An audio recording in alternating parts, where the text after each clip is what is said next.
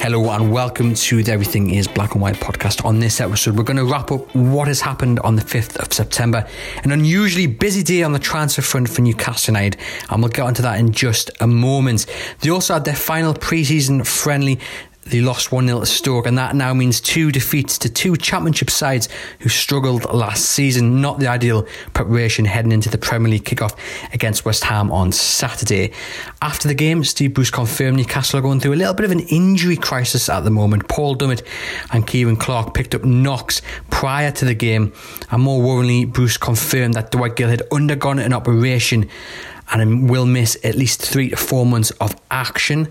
Now, that blow slightly lessened by the news that United are closing in on a few signings. We know about Ryan Fraser. He's been on Tyneside for talks, but this morning news broke that his former Bournemouth teammate Callum Wilson has been subject to a £20 million bid by Newcastle, although Aston Villa have launched a higher bid of £21 million, and that of course would suit Bournemouth a bit more, getting a bit more money for the England international. However, as my colleague Lee Ryder reported this morning, and we'll hear from Lee in a moment, Callum Wilson's preference is Newcastle United. He would rather come to St James's Park than head to Villa Park. So Newcastle in the driving seat, maybe they'll have to up their bid. We will wait and see.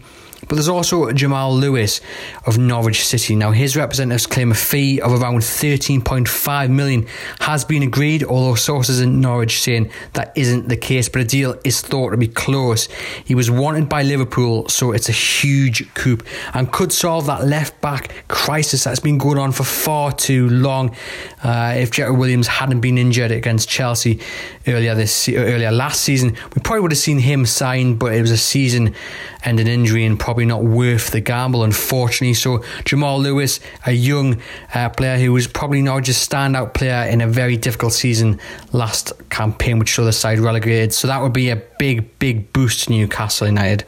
Speaking after the defeat to Stoke, Steve Bruce confirmed that there were 1 or 2 things going on in the background, and he was hoping for progress in the next 24 to 48 hours, which of course will be music to the ears of Newcastle United fans. He added that he was very, very confident in getting new rivals over the line in the next few days. So stick to Chronicle Live and we'll keep you up to date with all the latest transfer news.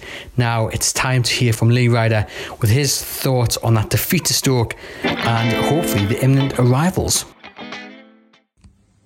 So Newcastle United beaten 1-0 by Stoke City in their final pre-season friendly of the summer at St James's Park. What do you do about pre-season friendlies? How concerned can you possibly get? I guess the real stuff starts next week against West Ham, but the reality is this was a noteworthy defeat for Steve Bruce in a week where he's already lost 5-1 to Middlesbrough. I guess the big thing is getting players through these matches unscathed, something that hasn't happened in previous matches with people like Dwight Gill picking up injuries, Dubravka hurt in an accident, preparing for the season.